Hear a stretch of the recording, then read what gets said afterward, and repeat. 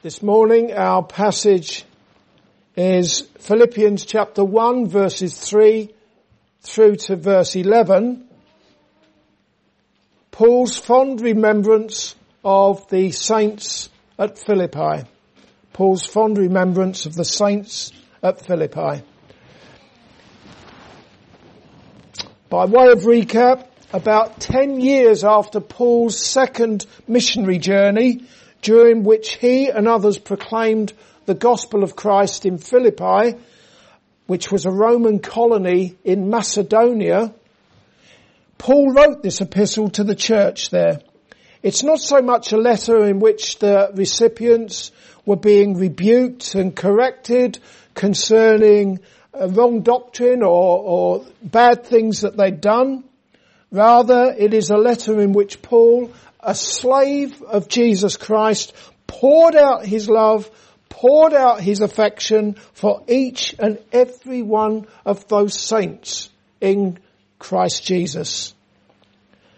First of all, we read in verses 3 through to 5, I thank my God upon every remembrance of you, always in every prayer of mine for you all, making request with joy for your fellowship in the gospel from the first day until now. In verse 3, Paul said to the Philippians, I thank my God. He amplified those words in the first chapter of his letter to the Romans when he said, I thank my God, but he didn't stop there. He said, I thank my God through Jesus Christ for you all. Therefore, when Paul said, I thank my God in Philippians chapter 1 and verse 3, he wasn't suggesting for one moment that his God was different to their God. Not at all. But in those words, there is nevertheless a statement that there are many gods. But Paul's God is the only true God. And Paul's God is to be addressed and he is to be approached through his Son, the Lord Jesus Christ. In verses 3 and 4, Paul thanked his God upon every remembrance of the Philippians, making request to God with joy in his heart. As such, he was thanking God for the Philippians and he was joyfully praying for them without reservation. You can be sure that Philippi was just one of many churches that Paul would have been remembering for various reasons in prayer to his God. You'd have to wonder how many hours a day that Paul prayed. But then he did say in 1 Thessalonians chapter 5 and verse 17, pray without ceasing. And I feel sure that Paul practiced what he preached. He must have been someone who, whatever he was doing, he was praying in order to pray for these Philippians and to pray for all the others. Some of the people in Philippi whom Paul prayed for went back in time about 10 years to when a woman named Lydia attended unto the things which were spoken by Paul when the Lord opened her heart, and she was the first convert in Philippi, indeed the first convert in Europe. And you can be sure that Paul remembered her, and he didn't just remember that woman, Lydia, he remembered all the other Philippian saints in prayer. Dear Christian, how much time do you spend in prayer? And when you pray, apart from praying for yourself, which is not a bad thing, especially if you're praying for more holiness in your life, who else do you pray for? Who are the people that are on your heart when you are praying to God through Jesus Christ, his Son? How big is the circle of people that you intercede for? Does it extend way beyond your family and your close friends? How far back in time does that circle of people go? For example, do some of those people go back several years since you last saw them? Or is it out of sight, out of mind? In verse 5, we can see the basis for Paul's joyful prayer requests to God concerning the Philippians and why it was that he had such a positive memory of them. The reason was their unwavering fellowship in the gospel of Christ. I don't imagine that the same thing could be said for the Galatians, who had turned away from faith alone in Christ alone. You read Paul's letter to the Galatians, it's a different letter altogether. When Paul wrote to the Galatians, he did have to reprove them, he did have to rebuke them. Not so with the Philippians. To the Galatians, Paul said, I marvel that you are turning away so soon from him who called you in the grace of Christ to a different gospel. And he called them foolish Galatians. You don't find such words in the letter to the Philippians. You can be sure that, like all of us, the Philippians were not perfect, but you can also be sure that they were unwavering in their faith in Christ alone for their acceptance before God. Consequently, they were enthusiastic for the proclamation and the furtherance of the gospel of Christ to the extent that they supported Paul's ministry in practical ways, sending him gifts for his needs on several occasions. Theirs was not a religion of works. Rather, it was genuine saving faith, seen in their zeal for good works. The good works flowed from their fellowship in the gospel, their trust in Christ alone. Let's have a look at verses 6 and 7. Being confident of this very thing, that he which hath begun a good work in you will perform it until the day of Jesus Christ.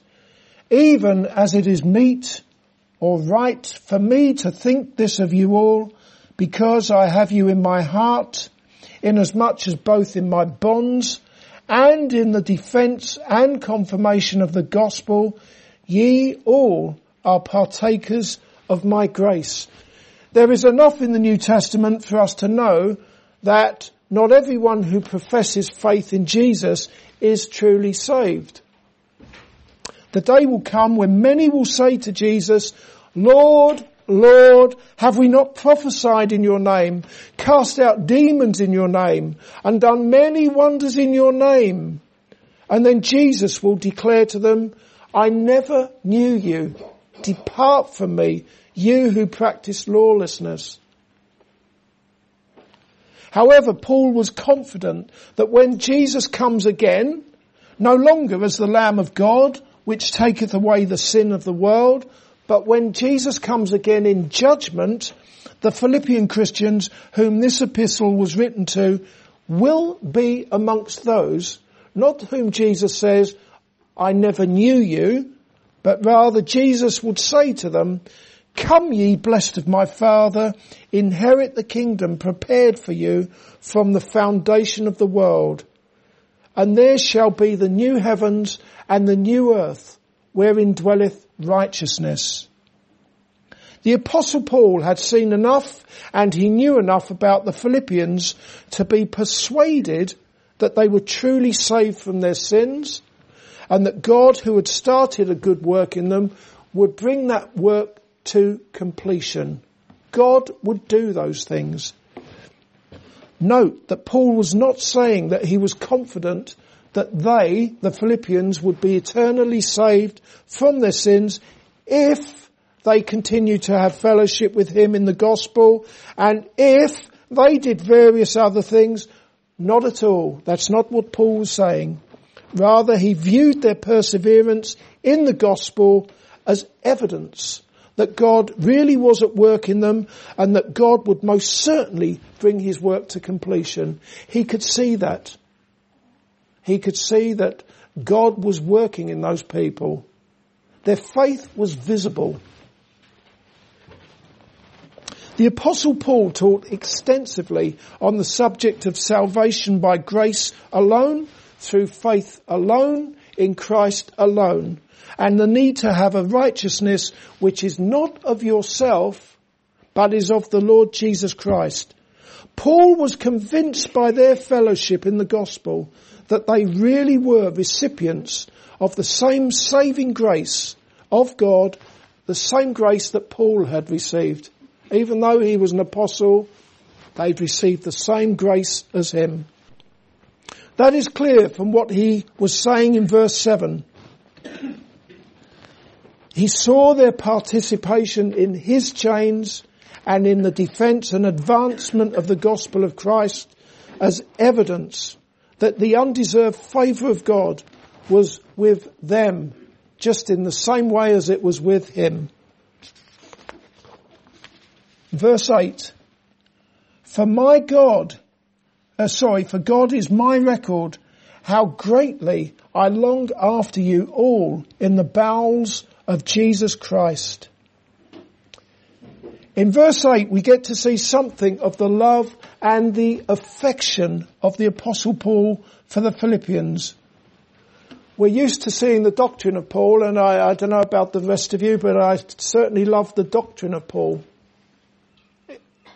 But here in these verses we see something of the great love which is in the Apostle Paul. Not just for some of those Philippians, but for all of them, from the least of them to the greatest of them. I think that's really important for us to understand. His love for all of those Philippians. In Psalm 42 and verse 1, the psalmist said, as the deer pants for the water, so pants my soul for you, O God. That's something that all true Christians are able to relate to and add their amen to, since by the grace of God, all Christians, all true Christians, pant and long for their great God and Saviour Jesus Christ. Do we not? We pant and we long for him and to be with him. That's not what Paul was saying there. That's what was said in Psalm 42 and verse 1. However, in Philippians chapter 1 and verse 8, Paul declared how he longed for all the Philippians. He really was someone whose great love for God was evident in his great love for the brethren, and not just some of them either, all of them. The bowels were regarded as the seat of affection. We see in verse 8, for God is my record, how greatly I long after you, I pant after you. All in the bowels of Jesus Christ, the bowels there, regarded as the seat of affections. Therefore, when Paul said, I long after you in the bowels of Jesus Christ, he was talking about the affection of the Lord Jesus Christ. So this is telling us that the love that he had was actually a love that had its origin outside of himself and in Christ. This verse reveals something of the tenderness and love, not that Paul had stirred up within himself, but rather what the Lord Jesus Christ had stirred up deep within him for the Philippians, for all of them. He was talking as if the very heart of Christ dwelt deep within him. He wasn't giving himself the glory for that love and affection that he had for the Philippians. He was giving God the glory. Quite rightly so.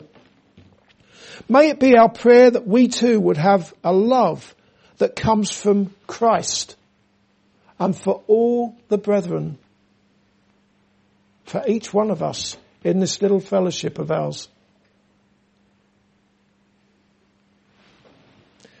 Verse 9, and this I pray, that your love may abound yet more and more in knowledge and in all judgment, or all sense, or in all discernment. It was certainly Paul's prayer that the love that the Philippians already had in abundance would abound yet more and more. For one thing, the love that they had was not a shallow and selfish love that originates in this fallen world. We've already seen that.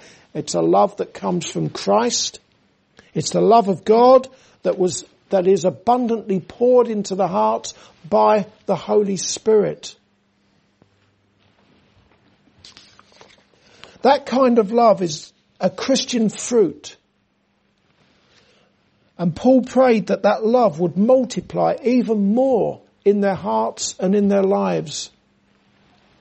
Since it is the love of God, it is a love that delights in the triune God. That stands to reason, doesn't it? If you as a Christian have love and that love flows out of your heart for others and it's the love of God, then you have a love and an affection for the triune God, the one true God, Father, Son and Holy Spirit. When a person has knowledge without love, he is nothing. However, when a person has the kind of love that is spoken of in verse 9, a love that is in knowledge and in all judgment or discernment, it is a love that suffers long and is kind. It is a love that does not envy, does not parade itself, a love that is not puffed up. It does not behave rudely.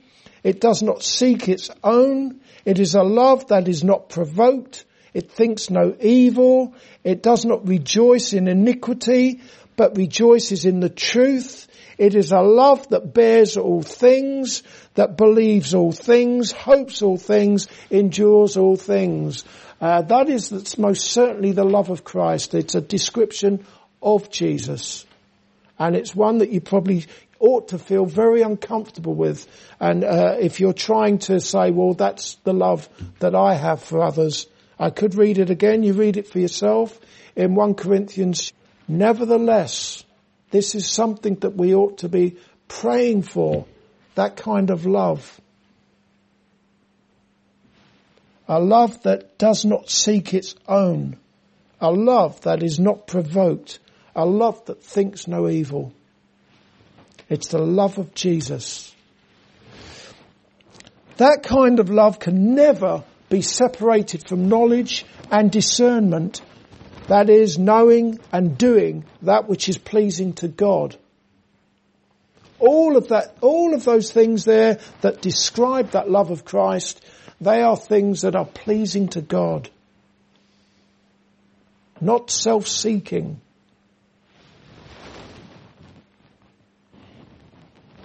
That kind of love is achieved through the knowledge of the Word of God and living it out, as opposed to living in accordance with a carnal and earthly understanding of things. The love of this world, it's not worth a dime. It's a selfish love. It's not one that suffers long and is kind, that does not envy, that does not parade itself. That's the love of Christ. Let's have a look at verse 10. That ye may approve things that are excellent, that ye may be sincere and without offence till the day of Christ. The reason is given here for Paul's prayer that the Philippians' love may abound yet more with knowledge and discernment, so that they may be pure and without blame at the judgment. Therefore they were to examine themselves to see if they were indeed pure. They were to examine themselves to see if they were pure or whether they were corrupted by sin. The same as precious metals are tested for impurities. Look at verse 10 again, that ye may approve things that are excellent. This is when you have the love of Christ, a love that is based on knowledge and discernment, a biblical love, a love that comes from Christ, that ye may approve things that are excellent. Are you doing that, Christian? Is that something you do? In order to answer that, you need to examine yourself. You need to look at the things that you love, the things that you do, your lifestyle. Is this something that you can apply to yourself?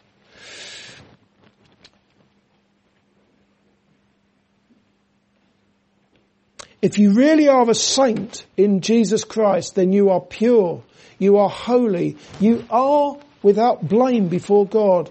And that has been the case ever since you were first saved from your sins, ever since you first trusted in the Lord Jesus Christ. Holy and without blame before God.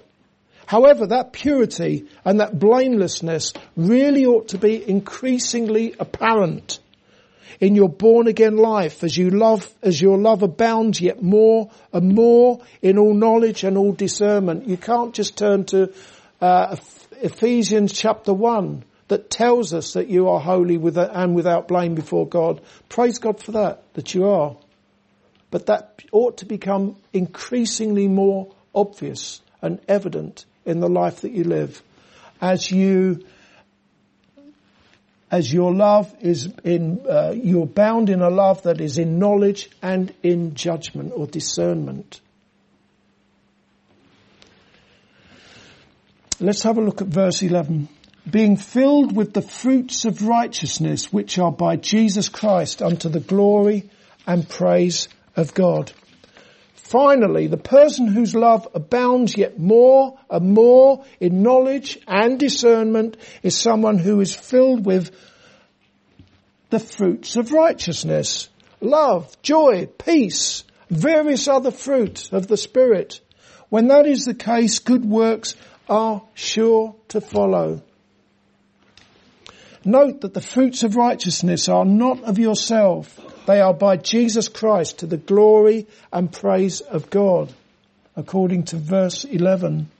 Therefore, all you saints in Christ Jesus, pray fervently that your love might abound yet more and more in knowledge, in discernment, as you study the word of truth, and as God transforms you